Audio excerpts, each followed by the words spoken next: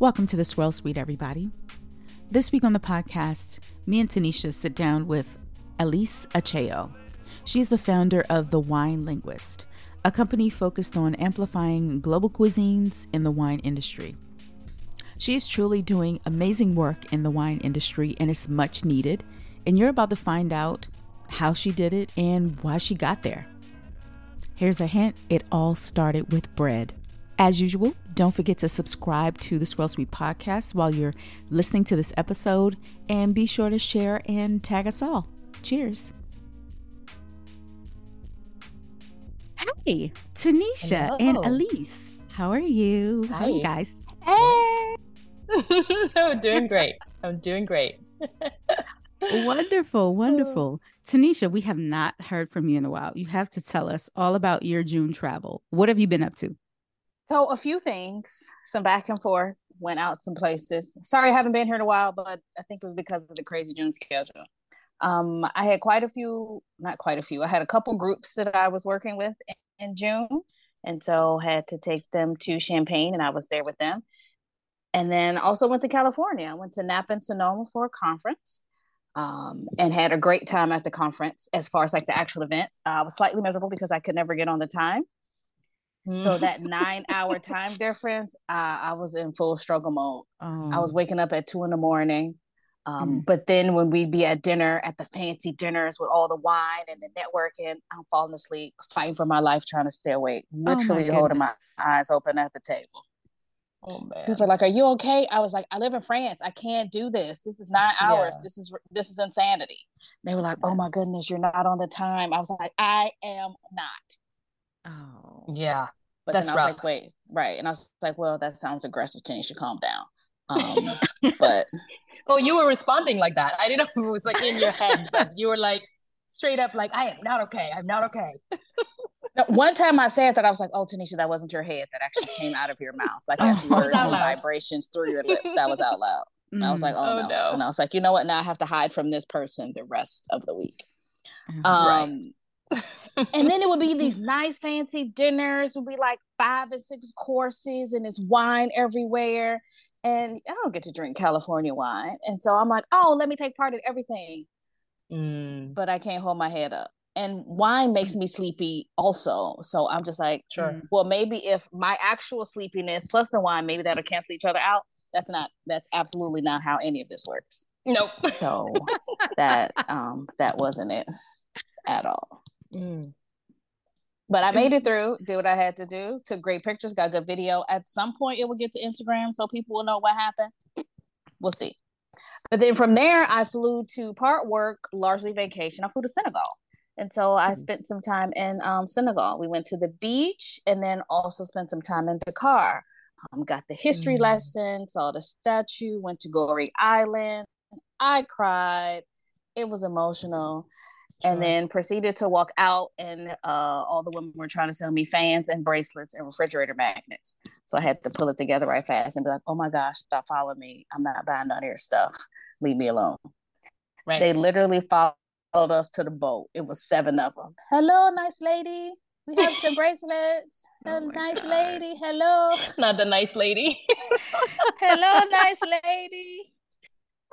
Because you can't prove them wrong now that you're not nice, right? That's why they say it. I mean, ma'am. You sent me videos of tigers, you ma'am them too. back? Yes, and then we also did a safari. We went to a lion reserve, and then we went to safari. So with the lion reserve, you go in this like truck that has a gate completely covering it. So we were completely covered. The drivers will throw meat on top of the gate. It's donkey meat. Apparently, lions love that. So I guess that's like if someone threw a cookie at me, I'm gonna jump on top of a van to eat it. They're playing with your life. So they threw the donkey meat. But it's a gate, so it's like he can't get in. The thing is, when he's eating it, like, when you eat, like, stuff falls out of your mouth, you drool. I mean, you're a lion. Like, that's what happens. So it was doing that, but of course he was eating over me. And once he started eating and I heard like the bones crunch, I was like, "This is probably not a good place for me to stand or sit." So I'm gonna move to the other side. But then one of the girls in the truck, as soon as it climbed up, she jumped out of her seat and fell on the floor. And so I couldn't stop laughing, like full tears, laughing because she jumped on the ground so quickly. I'm like, it's not in here with us. It is literally a whole entire I'm gate sorry. between us. I don't know if I would have jumped on the floor, but I would have did something. It's a lion. They destroy you. Of course. But it's not like it was just on us. Like it was a whole gate between us. So like, and it couldn't get in. It's survival instinct, right? Right. But it didn't need to survive because it had, I mean, I was good. The lion didn't need to survive because it had the donkey meat. So it was like, I'm gonna focus on this. I don't need these humans moving around down there because I got this fresh donkey meat. So there's that. So there were two of them. One was on like the front hood and another one jumped on the top. And those were both the males. Then later we drove around and saw some female ones. They jumped up a little bit too, but the females were largely unbothered. They would look at the truck and then turn back around. They wouldn't even turn their face up so we can get a photo, which I thought was hilarious. Safari park, giraffes, hippopotamus, zebras, antelopes, some kind of weaver birds or something like that were flying around. But that was really cool to see those things like up close. And they were like, okay, don't get out of the car. We were sitting there like, we're not white. You don't have to tell us that. We're all going to stay in here. And then they said it again. I was like, this is not your audience that you have to tell to not get out. We're not going to get out. We're not going to put our hands out. We're not going to put a finger out. We're not going to put a leg out. We're not going to try to jump out to get a closer shot. You're safe with us. We're staying inside this vehicle. And we did. We didn't even lean up trying to get photos for it. We're like, if Zoom doesn't do it, then we just can't have the photograph. Sure. No, seriously, there's this girl I follow on TikTok, and all she does is post stories of how people have been like severely injured or murdered by wild animals or even domestic pets. Okay. And lions, that's the one. Lions, hippos. She showed how giraffes use their necks to fight. I'm good. We saw all of this. Now there wasn't any covering on us when we were in the on the safari park, but we weren't close. Like the animals, like we can see them kind of from a distance. Like we actually did have to zoom in on our cameras to get photos and videos of them. I was fine with that. And nothing was even like looking like it was coming at the truck. It was a couple of times things crossed in front of us. And, you know, I kind of was like, but we were fine. It wasn't a thing. I asked the guy, I was like, how fast can this go? Like if you floor it, how fast does that go? And he was like, well, you know, a hippopotamus is actually quite fast. Yeah. I was like, okay. So, and I thought about it. I was like, well, I just have to be faster than two people in this truck. So that's really all I need to do. I need to have distraction so I can escape. Right. That is a distraction. I'm going to just keep it moving. Okay. And then a couple of trips to Champagne as soon as I got back. And then that concluded the travel. Senegal also, they make wine. I had a rosé from Senegal. Really? I enjoyed it. Yeah, I took a little video of me having that. I looked crazy because I was on the beach and it was after the day. So we had sweated out all makeup. The skin was a wreck. But we were tasting rosé, so we were always right with the world. And then they have this liqueur that they make. And they make it out of a whole bunch of different types of fruits. But B-sap is like their main thing. Everybody's telling me, oh, you gotta have a B-sap. They got B-sap juice. Blah, blah, blah. And I had a B-sap cocktail after after we saw the I'm about to say lions and tigers and bears. After we saw the zebras and giraffes and all of that. After we saw all of that, it was the B-sap, gin, sparkling water, and some lime juice. Oh, so something amazing. Else that I couldn't pick up. It was so delicious and refreshing. I was like, well, gotta buy this liquor. So I found it at the store. We went to the grocery store. I found it there. And then they also had a cream one. I was like, well, I am a sucker for cream liqueurs. So I'm like, well, I have to get this. So got that. And haven't tasted them yet. But when I do, I will report back. I think that was it. Ate great. Also, Senegal was colonized by the French, so they speak French. The grocery stores are French. I get over there, my French is flawless. I can't speak to Parisians, but the Senegalese, since they speak proper French out of the book, I'm golden. I'm talking to everybody. I'm having conversations. My grammar's all on point. I'm feeling great about myself. So, yeah, I just want to end on that high note that of the trip. So, yeah, it was a fun time. Awesome. And if anyone has opportunity to go, I would definitely say go to Senegal. I wanted to see what Africa, like real Africa. You know, I went to South Africa last year for the conference I was in California for. It was in South Africa last year. So I went to South Africa last year. That isn't the Africa that you think of when you think Africa necessarily. Sure. Like I think you think of Western or Eastern Africa, places like that. So I've always wanted to go to like Africa. And so Senegal was it. Ghana might be next. I haven't gone anywhere yet. I go to Napa for the wine influencer boot camp at UC Davis. I go there in a few weeks, so that's my first trip, and then I'm going to Portland later in the fall. But yeah, that's it. That's yeah. You like Portland? I love Portland. Do you? I would say great food. Amen. Food. Yes, indeed. Right. And of course you have Willamette Valley, so there's that. Mm-hmm. So yeah, it's 45 minutes away. Yeah. So I feel like if I lived there, that would be like the best. Like you have food and you got wine right next to each other. I've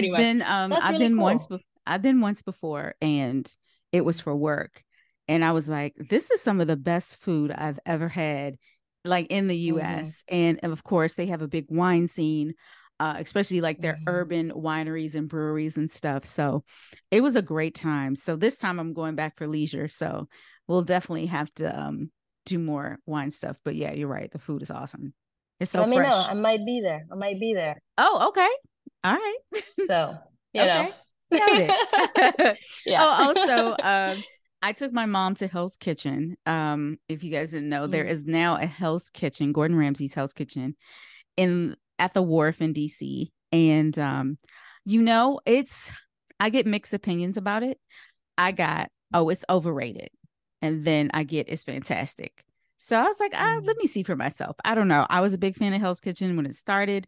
So I was like, let's just see. And my mom watched the show as well. So we went on Friday. It was fantastic. No, it's not for everybody.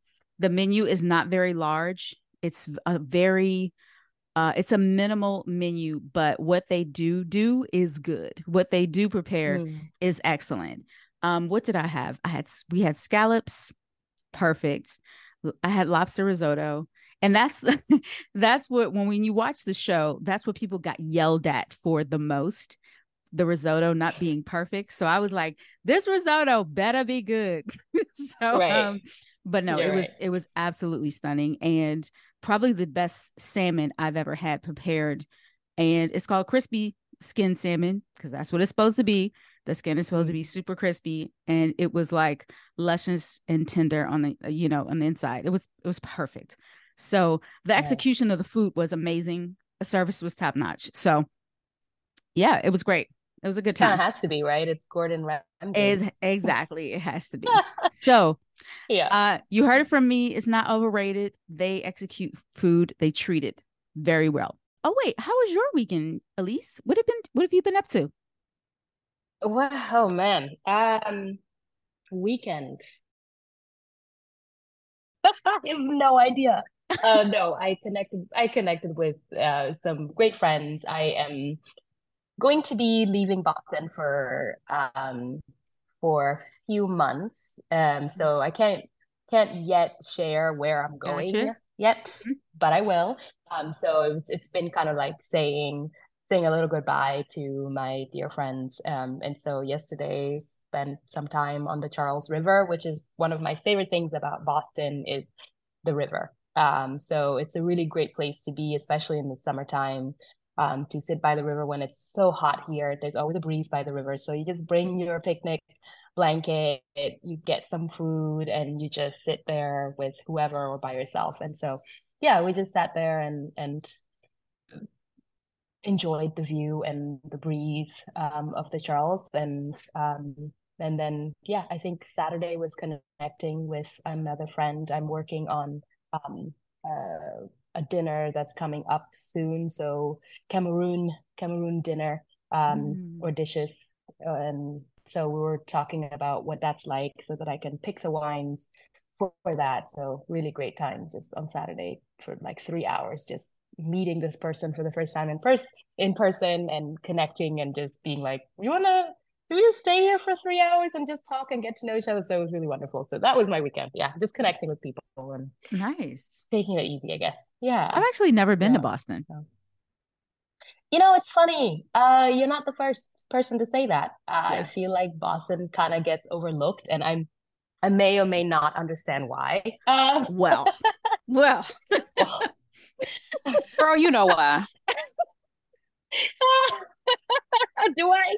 No, I do. Girl, you know why.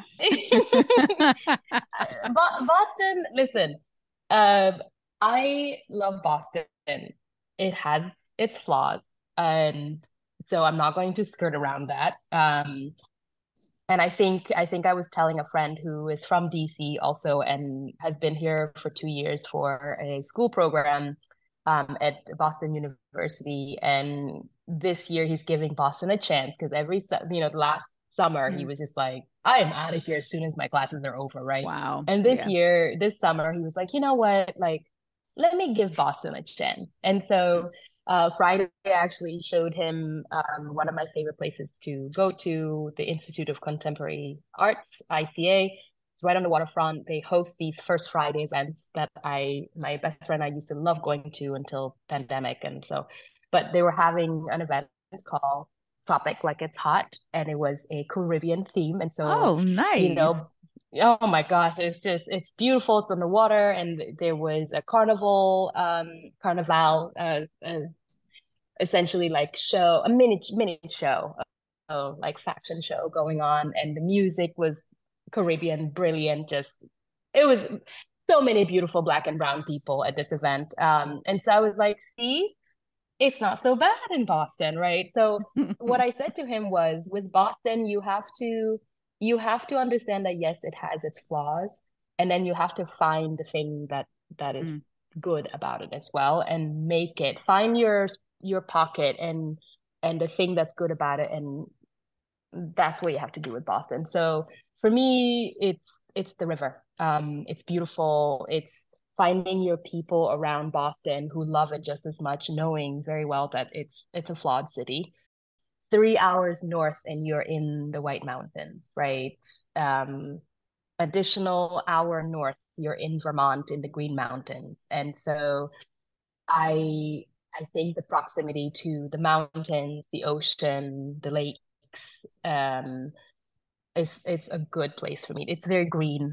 You're pretty much saying that the mountains is your middle ground, because I was listening to the podcast you were on, the Italian wine podcast, and you were making bread with a wood-fired oven in the Poconos. You didn't like that very much from the way you described it. Well, the location. I think I didn't like. I wouldn't say, honestly, it's more that I didn't even get to explore the area as much because I was working 6 days a week. Gotcha. As an apprentice, right? It was and from like morning till night. So like you start off on the farm, moving chicken coop into fresh grass, and then you get into the bakery and you're in there for a while. And then if it's your turn to essentially set the fire in the oven, like to build a fire inside a wood fire oven, which, mind you, this isn't like when they say wood fire, they literally mean wood. Like we're building like fire inside an oven that has to burn throughout the night. And by the time you come back at 7 a.m. in the morning, that oven better be at minimum like 1,500 degrees, right? And then it starts to cool down so that by the time we're ready to bake, it's at 700 degrees and it lowers itself. So it's sometimes it's 7 a.m. to 1 a.m., right? And so I didn't have time to really explore the area and the proximity to the Poconos. Like I wish I had time to go into the Poconos because I do very much love being near mountains and mountainous areas. So yeah, it was serious work and I just never had time to explore. So and then it was isolating because there's not much else happening if you're not going into the mountains and doing that. There's not much happening in that town, which most people from Pennsylvania don't even know where this town is located, right? So a bit isolating. So I didn't love that. I didn't like being isolated. So with Boston, I feel like I have the city, but also because I'm not necessarily a city person, I know exactly when to go into Boston. I know where around Boston to go to get the best of the city. And then I can very easily retreat. And then I can very easily get into the mountains when I really need to be. So yeah. That makes sense. Don't know how we got into that, but anyway, no. You should come to there it is. You should come to Boston because listen, I just had another friend, Tiket Brandlet of Our Legacy Harvested, just came out here for an event we did a couple weeks ago, and she had never been. And I was just like, let me show. I mean, she was here for literally a day, so it was not a lot of time, but she got to get. I mean, she got an opportunity to sort of see a little glimpse of it, and she was just like, this is a pretty great, you have to just know where to go, to appreciate it. Noted. Gotcha. So come to Boston. when I'm here, come and I'll show you the best when you're there. Yeah. So speaking of food and baking bread and all the things in gastronomy, tell me how you grew up and how your connection with food started. Wow, that's always like a super loaded question because it doesn't start. I think, well, I will say, so I'm originally from South Sudan. I was born in South Sudan, grew up in Uganda. My family fled into Uganda, which is a bordering country with South Sudan, because of the many wars that has taken place in that, at the time, country, Sudan, until it split a bit ago. And so I was in Uganda before coming to the US. So I would say the food part of my side of me, it was cultivated unbeknownst to me back home. And so coming to the US, it's such a drastic transition from a village to New Hampshire in the US. So from the equator to like the North Pole, basically. And we came at such a cold time. So I just remember like my first time seeing snow was like, November 20th or something. And my sister and I was just like, is that sugar? We did not know what snow was. But so coming to the US and having a culture shock for a long time. And then I think really realizing that food became important to me because it was lacking. Food was such an important part of my life until it was not there in the way that I was used to, if that makes sense. Yeah, that makes sense. Right. Yeah. So, it's like basically the first 10 years in the US, I knew that there were some things were missing, but you just come and you kind of have to really like put your head down, immerse yourself and try to understand. I didn't speak English, so it's like focusing on learning the language and understanding the culture a bit, and meanwhile trying to go to school and do all the things that you were sent to do, which is focus on school, get your education. So I feel like the first 10 years was just doing that. And when I got to college, I realized that there was something that was missing in my life, and that was the relationship to food, right? So there was no access to all of the foods that I grew up with, the fruits and vegetables that I grew up with. And whenever I would see one or two of them in a grocery shop, they were so expensive, and I just didn't understand because we grew them, right? Like passion fruit is exotic, and you get a shrivel passion fruit and it's like $5. And I was like,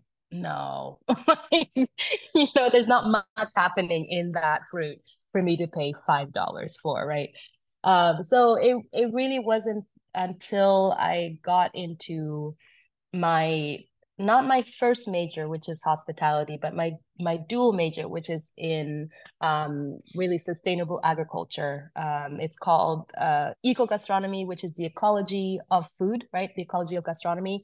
And through that, I really was pulled into the importance of food as a connector, of bringing people together, but also the importance of sustainable agriculture, of sourcing locally, of farmers as land stewards.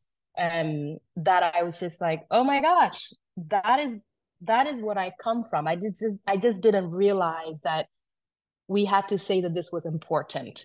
It has been part of my life, and now here it was. And through that study, I ended up in Italy for a semester. Through that program, I ended up in Italy for a semester, and really seeing the Italians.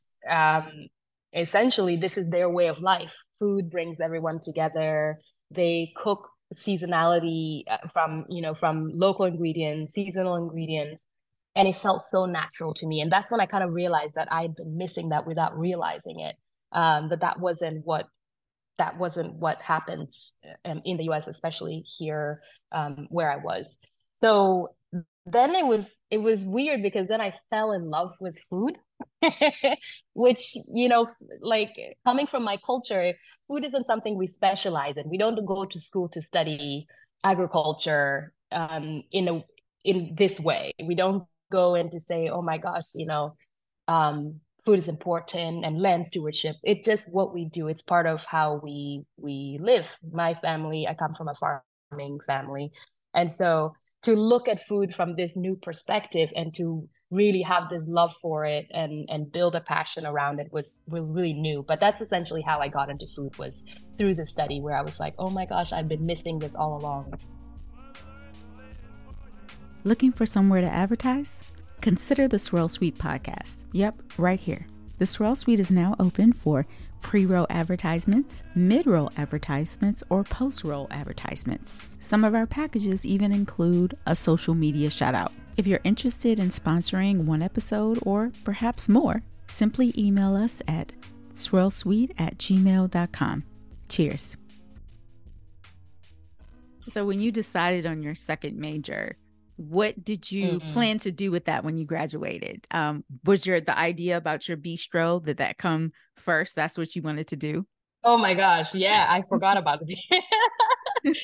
So yes, the idea of the bistro really came about while I was studying in Italy, right? Like being able to experience, we try to, as the English students or the American students, I should say, we try to visit different towns nearby during the weekends. And so on these trips, we ate different Italian foods. We found ourselves like in the border of France and Italy, really experiencing all that. And all I kept seeing were just these very small mom and pop places that made food with such soul. Their hands were in everything, and it's like running out the back and grabbing some fresh herbs. And I just thought, my gosh, like that's how we cooked, and also that's how I want to be able to create meaningful, wholesome food and connection, right? So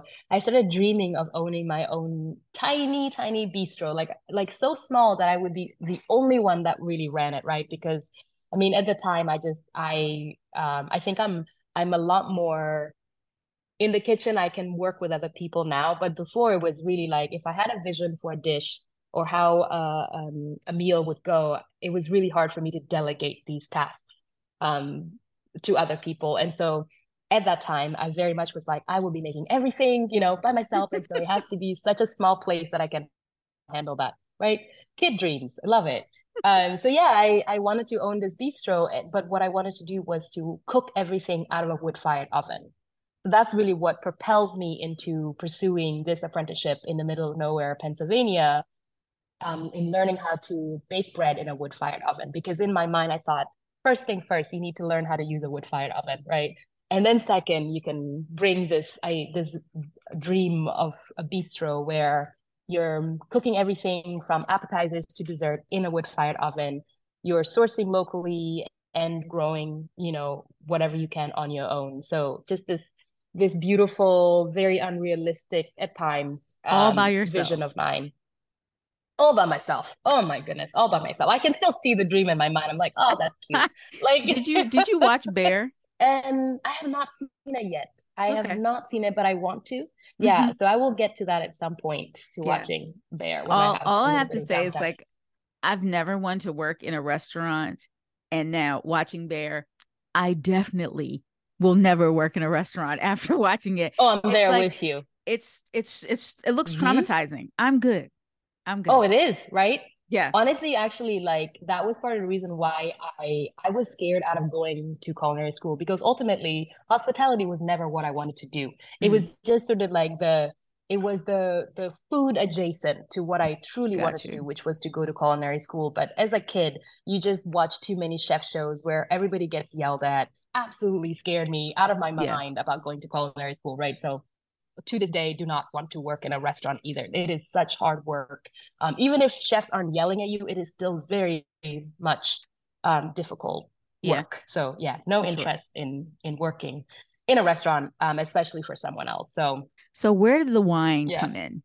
Well, you gotta know wine to own a bistro. Can't It's you true. see this This kid is true. dream? Come on. Right, but that's literally that's literally as simple as I can say it because I there was a pivot that I had to make, right? So when I completed my apprenticeship as a bread baker, I fell hard for bread, right? I fell in love with bread.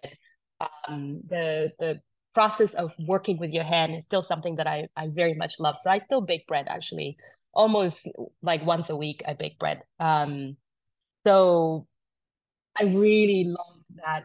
As hard as the work was, it didn't deter me from wanting to pursue that.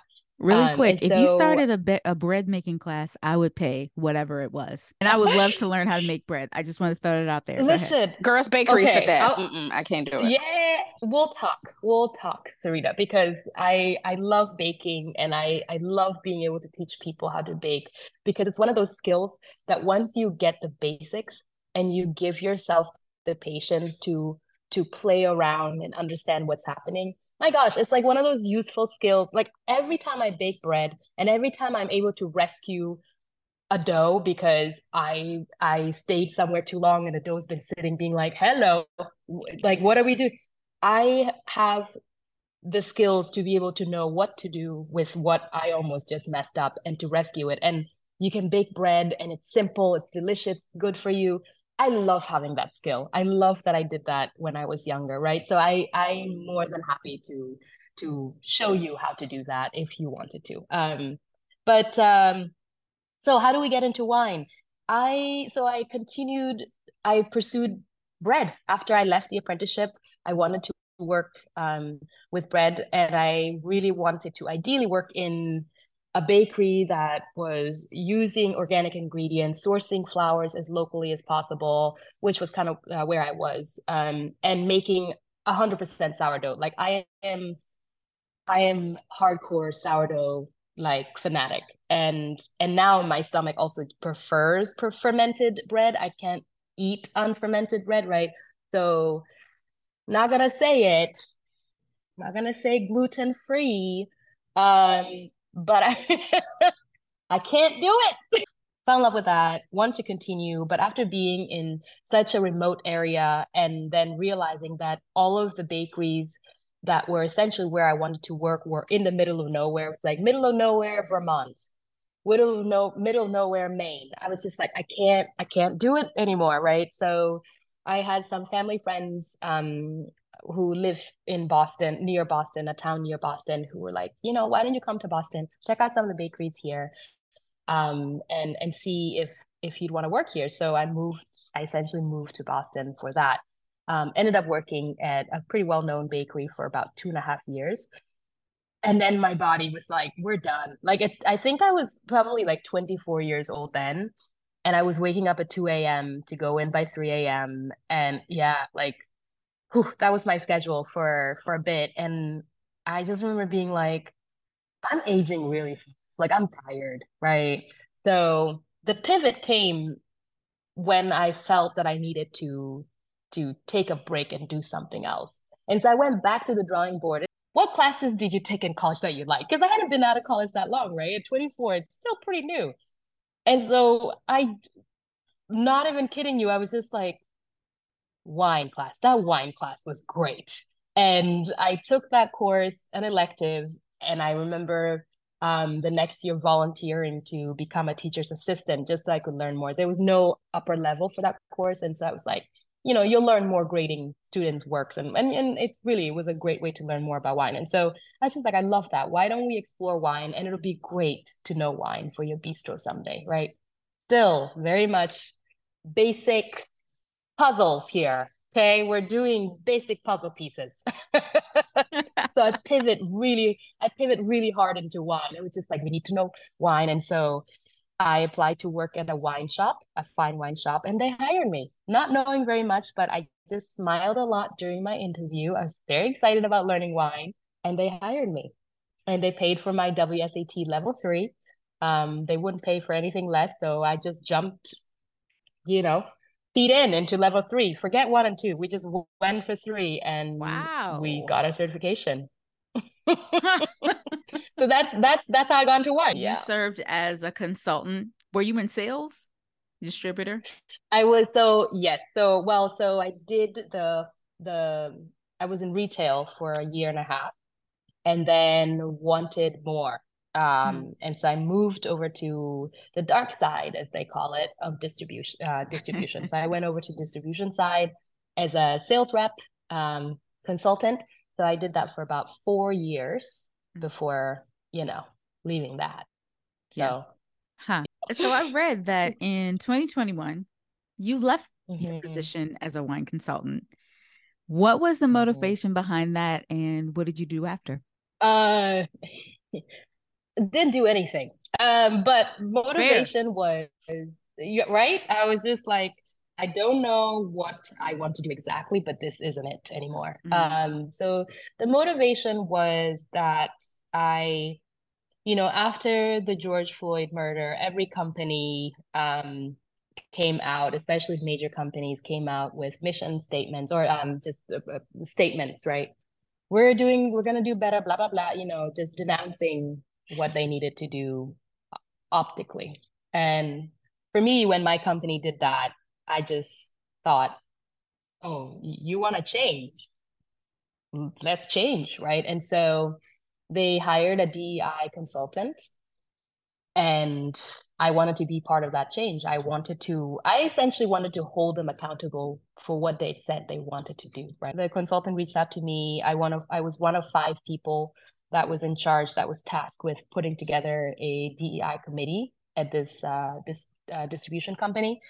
So we did that. We chose 20 people from across the company. So the distribution company is quite big. It has acquired other smaller distributors over the years. And so we chose 20 people to be part of the committee, and then did, assessments of what work needed to be done and all of that. And so I was really embedded into it. And I to the point where I took a certification course, online certification course on DEI through Cornell.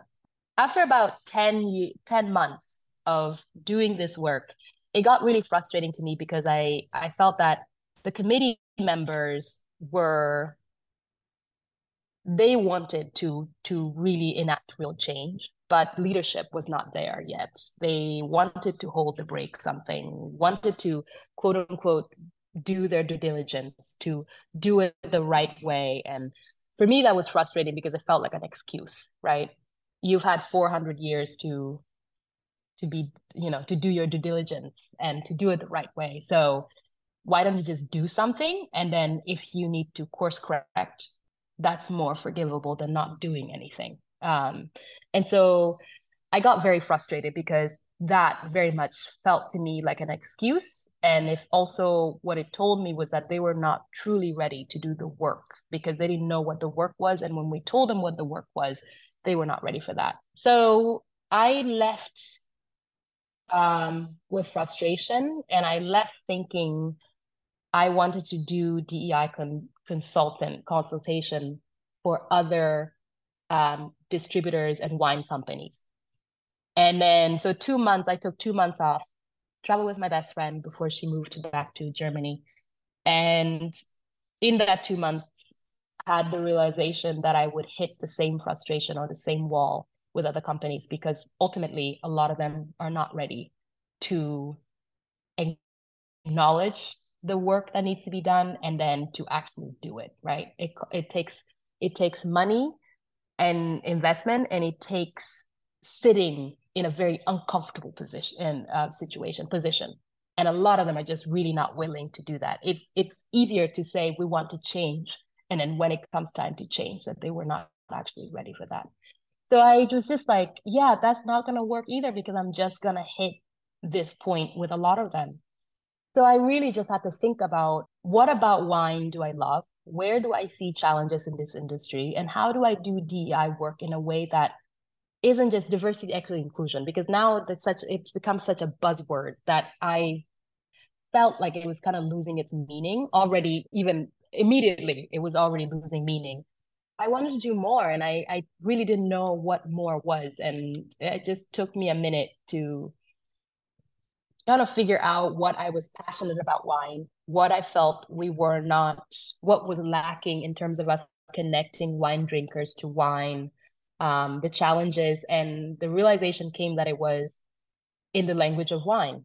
I felt that a lot of people, and having been a rep, having done so many tasting with wine drinkers and consumers, I could always see their hesitation into engaging with wine, right? They always question their experience with wine, their palate with wine, their knowledge of wine, because the moment that they saw me as the wine professional, they immediately retrieved, because they assumed I know so much that what they knew was of little value. And I thought that was so problematic that we had put them in those positions as wine professionals. And so I was like, this can't be it. Like, so in a way, like going back to my appreciation for how food connects people, and I see wine being the exact same thing. I just thought, what a missed opportunity, but also how sad is it that this thing that should bring more people together, regardless of their background, was actually keeping them back. And that also that we as an industry need them. We need people to feel engaged, because otherwise we don't have an industry, right? And so I knew that part of it was in the language. And because I had also felt it, I had felt that, with wine, I have two languages. I have my own language of wine, and then I have the Eurocentric language of wine that I've been taught to use. And I knew that that was part of the problem, was using this language that ultimately most people don't relate to, regardless of your background. We don't relate to these languages. And so how do we change that so that more people feel invited? And so that was really the catalyst of, well, my company, The Wine Linguist, focusing on wine as a language that is for everybody, because it's not one language. It's really a personal language of wine. Long-winded, you asked. No, well said. That was perfect. Well, so what exactly do you do with The Wine Linguist? Are you still a consultant in any way? And do you offer any services? I do, yeah. So consulting, I mean, it's really interesting, because I think I've essentially embarked on this new path, a very unpaved path, because my work is really focused on shifting the language and culture of wine, because it needs to be. We need to find a different way of talking about wine. We need to be able to invite other cultures into wine, and that's the way that we change the approachability, accessibility of wine. And so I always say, I am trying to shift the language and culture of wine so that more people can be a part of wine. And with that comes with, like, what is your job title then, right? Because so yes, I'm a consultant in a way that in the future I would like to be working with wine regions and wine producers and really helping them find a better way to market their wine to a much broader audience. And by broader audience, I really mean like the global South and its diaspora, because that's who is missing from the wine space, whether it's consumers or professionals in general. So how do we talk about wine in a way that, how do we market wine, talk about wine in a way that is a lot more accessible to a global majority? So that I would say, yes, I'm a consultant. And I'm a consultant because I was a consultant before, having clients, restaurants and retail, off-premise and on-premise clients.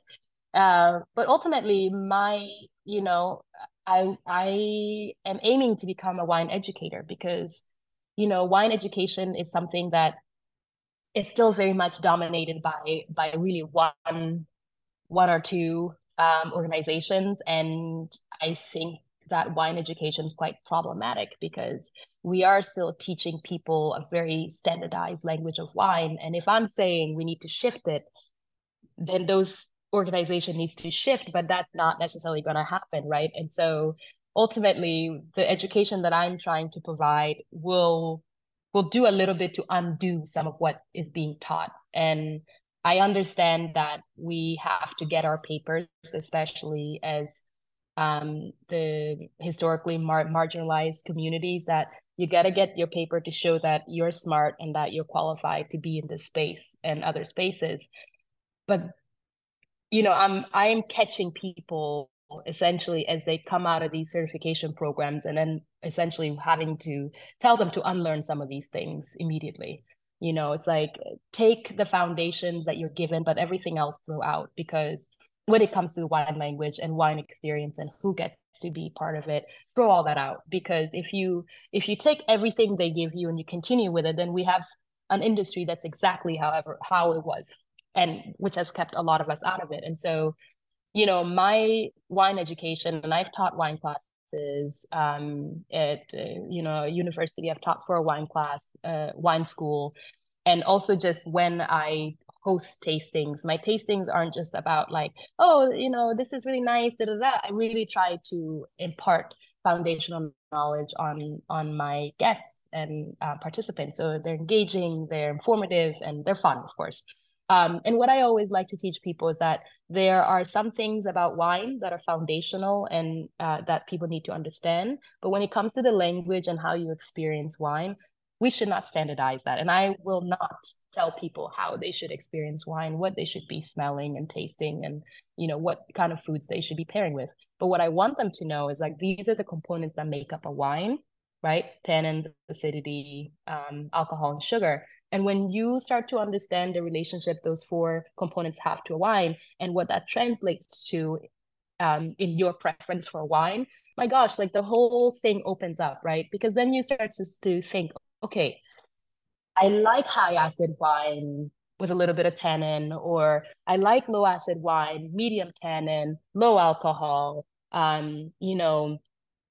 however all those combinations happen. And then you start to understand regionality, right? Like terroir, as we call them. Then you can start to understand, okay, when a wine comes from a cool climate, this is the body it's going to showcase. And do I like that as a preference, right? So giving people the structure to understand the body of a wine as relates to their preference. That is what I think we as wine professionals really should focus on. Not so much telling people how to experience a wine and what they're smelling and what they should be smelling. I think it limits the conversation. That's where we really keep people out. So as a wine educator that I aspire to be, that's what I would like to focus on, to really give people those foundational knowledge, and then to really be able to get them to explore wine in a way that is more meaningful to them, and has nothing to do with my palate, but really their palates.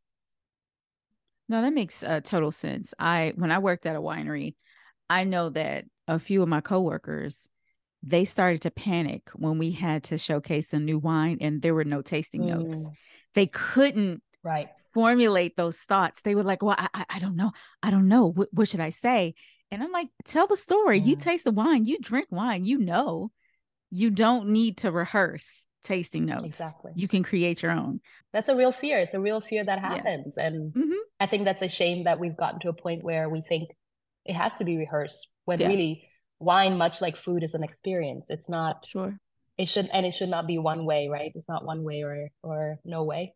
What are you drinking? What am I drinking? Me? Oh, yes. Yes. I am enjoying Margins Chenin Blanc. It's a skin contact Chenin Blanc from Megan Bell. I actually met Megan while co-teaching a wine class this past January, and we tasted one of her wines. I was just like, oh man, like this is really cool. And where is it from? I'm not familiar with that producer. so Contra Costa, which is, think was probably an area of California that a lot of wine used to be produced before Napa was Napa. Okay. And so they have some old vines, and also varietals that are not the most popular. So Margins, wine name rather, Margins is really like the varietals that are like on the margins, that aren't like they're not like the popular overdone varietals. Yeah. Ooh. I am drinking Kamusha. It says Cab Senso. Yes. Well, look at you. Love it. Hello, but South Africa. It's not even open. I use my Corvin, so I can save a little. I think I might invest in one of those now. I don't have one yet. Oh, I have. You should. It's worth it. Yeah. I don't know why I've been holding out all this time, but it's worth it. It's worth it. Yes. You're probably right. I have two as well. All right. So we're just going to do a this and that. You can, or you don't have to give an explanation. Here we go. We'll run through them. Okay. Brand name or generic? It depends. I don't know what that means. Yeah. You got to be more. Are we talking like food? Are we talking clothes? I'm guessing wine. I'm thinking food. No, wine. Food. Let's go food. Okay. Oh, food. Yeah, food. Oh, I don't necessarily care. Generic food or brand food? Oh, okay. Oh, you really don't know what I'm talking about. Okay. Right, like actual Cheerios or like Circle O's, like that kind of thing. Thank you, Tanisha. Or like a Snickers bar or like a chocolate crunch bar. Like, exactly. Like, is that what you mean? Yes. Yeah, generic. Because listen, I'm like one of those people that goes to CVS, and if the thing says similar or compare, I'll just go with the generic. Because why am I paying for the brand name? Okay. Okay. It depends. Some things like a Snickers, it has to be a Snickers. Like you're not giving me anything else. Or Frosted Flakes have to be Frosted Flakes, not crunchy cereal. Like it can't. That's true. That's fair. That's fair. Okay. Yeah. But like orange juice, I don't care. Tropicana, Donald Duck, Kroger, I don't care. But now I have to go back because I am particular about that. All right. Next, injera or naan? Depends. What you're eating because with they're so different. Those two, yes, but yes, they're so different because I will say the dishes actually will interchange because Indian cuisines and Ethiopian cuisines actually share a decent amount in spice. Sure. Well, I shouldn't say that. That's a broad generalization, but there's similarities there in flavor. They'll work. Yeah, they'll both. You can interchange them. So I have a little bit of both. Okay, fair. Tanisha? Naan. Got you. It took me a while to grow into injera, but I really like it now. I'm gonna say both too. Both. Okay. Yeah. Call first thing in the morning or call in the middle of the night? First thing in the morning. First thing in the morning. Because I'm a morning person. Yeah. Same. You probably interrupted something if you call me at night. Yeah. I'm not answering. My phone's on, like, whether it's sleep or I'm out with the girls or I'm out with somebody else. Like, you're interrupting something if you call me at night or text me at night. It's hard. I'm gonna say neither because I am an early riser, but don't call me early in the morning. I do not like to talk early in the morning. I am up. I am productive. I might exercise. I might do all these things, clean the house, but I am not talking. So I'm going to go with neither.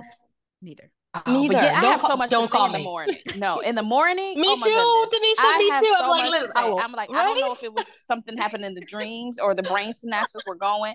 In the morning, I have things to say. Oh my God. I gotta get them out. So call me in the morning. You're gonna get an earful. Yeah. I will say I'm both because if I'm with somebody who is okay being talkative in the morning, I'm game.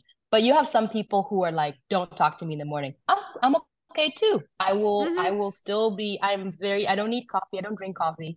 And sometimes I have tea, but I am like wide awake. And so if you want to engage, I'll engage. If you don't want to engage, I'm okay. So yeah, either, but definitely morning, not night, because you're not disturbing me. I will just not answer your call. Like I am asleep. I am out. So okay. Papusa or tamale? they're so different though. One has They cheese. Yeah. Tamale. Corn base. And I want it from the guy who walks around to the bars and sells them out of like a cooler. That's authentic as it gets. Is that something that happens in Paris? In Chicago. I was gonna say, I don't think tamales is in Paris. Just like there are no tacos in Paris. Well, tacos have come here. Tacos are they getting there? A couple days. Yeah. Well, look at that. It's just like they opened another Popeyes, but we're gonna say that for the after call. Okay. Oh God. I will say, tamales kind of remind me of something that I grew up with, which is also like a corn ground, roughly ground and boiled inside banana leaves as well. So there's no stuffing inside it, but we do it that way. Then you eat it with other things. So it kind of reminds me a little bit of home. Okay. You? Ooh, this is hard. I'm gonna say papusa. Yeah. I mean, someone had to choose it, right? It's delicious. Yeah. Nothing against it. They're wonderful. They're wonderful. Photos or videos? Of what? Let's just say of you. Okay, let's go with social media. You rather post photos or videos? I rather post photos, but I like taking videos. I know that sounds weird. What? No, I get it where though. we are. I don't get it. Yeah, I like that. I post photos, but I take a bunch of videos. Okay, but you don't post them.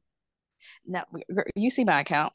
Okay, got it. Okay. Why not? Because you just have to do things with video. Like you don't usually just edit, point and shoot. Like you have to edit and put like a couple of videos together. I got you. But with a photo, it's like, oh no, I'm posting this immediately. Video, that's work that I am like, oh, I'm gonna do it. Then I'm like, I'm not doing this. Yeah. I think for me, like, yes, I tend to post more pictures, but ultimately I'm trying to move more into videos because I want to engage more with people. So, even though I'm getting used to the sound of my own voice, I like being able to engage with people. So I would say videos, but working on it. So future outlook video. There we go. Yeah. Got it. Me, videos tell more of a story. So I'm videos. Exactly. Yeah. I love that. Okay. Cool. Random question. Are you guys on Thread yet? Oh, good God. I haven't even caught up with all the other stuff yet. Got it. So no. Tanisha? I'm on it, but that's the extent. Like I downloaded it. What is it like? That's where we are. I was like, what is it like? You're like, no, I just downloaded it. I'm on it. I've been on it for 3 days now. Look at you. Well, look at you. Wow. Okay. I mean, good on you. It's very similar to Twitter. It's, Sarita's an early adopter, I was never on surprise. Yeah. Oh, you were never on Twitter. Okay. I was never on Twitter. I signed up one time and I was like, nope, I don't know what to do here. So I left. Got you. Oh yeah, then don't get on Threads. Don't even download it. Because once you get on Threads, then you can't separate. Like you're always on it. Like if you delete that, then you also delete your Instagram. Oh really? Yeah, that's fair. Yeah. That's messed up. Yeah, because once you sign on, it's pretty much you can duplicate your Instagram profile and all of your followers, and you have this option to follow all. And so I think what a lot of people are saying is, you know what, this new app is making me refresh my content, is making me refresh who I follow. So I mean, there's some, some goods, good with it. So yeah, let me just figure out the socials first. Girl, you don't need to get in that. Well, at least this was so fun. Thank you for joining us, Well Sweet. Thank you. Oh my gosh, thanks for having me. This is wonderful. Yeah, tell everybody where they can follow you. So you can find me on my IG at the Wine Linguist. I'm pretty active on there. Easiest way to find me, and you can shoot me a message on there. I will answer. You can also send me an email at thewinelinguist@gmail.com, or thewinelinguist@gmail.com. So yep. Awesome. Tanisha, any announcements before we go? No announcements. Just one announcement from me. I am still in the running for favorite chef. It's an online vote for Sarita. It's an online competition. Ooh. It's just votes. That's all it is. So this is the 4th round. So I've made it to the 4th round. The group is getting thinner. So at first I had to be in the top 20, then the top 15, then the top 10. So now it's the top. Good. That is amazing. Yeah. Congratulations. Thank you. That's so fantastic. Now I have to make it in the top 5, and I am number 6. Okay. So need your votes. Wow. All right. Yeah. So we got to vote 45 times a day. No, the link will be in the in the show notes. All right, guys, that is a wrap. Thanks for joining the Swirl Suite. We hope you enjoyed this episode. Don't forget to hit that subscribe button, leave us 5 stars, and leave us a comment. We love ratings. Also, be sure to follow all of us on social media. Myself at Vine Me Up, Glenn is at Vino Noir, Girl Meets Glass is Tanisha, Vino 301 is Leslie, and you can follow the Swirl Suite podcast account at Swirl Suite. The Swirl Suite is now a part of the Alive Podcast Network. This episode has been edited and produced by Vine Me Up Media.